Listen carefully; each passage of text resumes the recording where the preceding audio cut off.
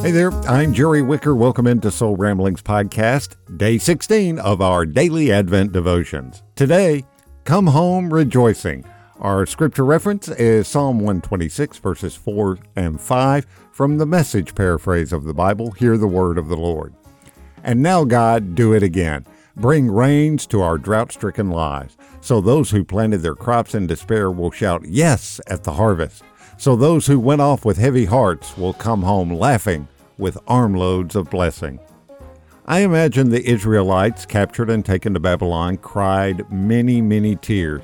But in due time, God put it in the heart of Cyrus to let the captives go, sending them with great provisions and with substantial wealth they had accumulated living in exile. They came rejoicing back to Jerusalem. During Advent, we remember that Jesus was also in exile of sorts, leaving his position in heaven to become the seed that falls in the ground and die. And we become alive with him and rejoice with him in the harvest. Let's pray. God, thank you that I am not alone in seasons of hurt and exile. Sometimes the hope of Advent gets lost in my own despair. Remind me daily that Jesus has come into the world to renew and make glad. Let me celebrate with joy. Amen.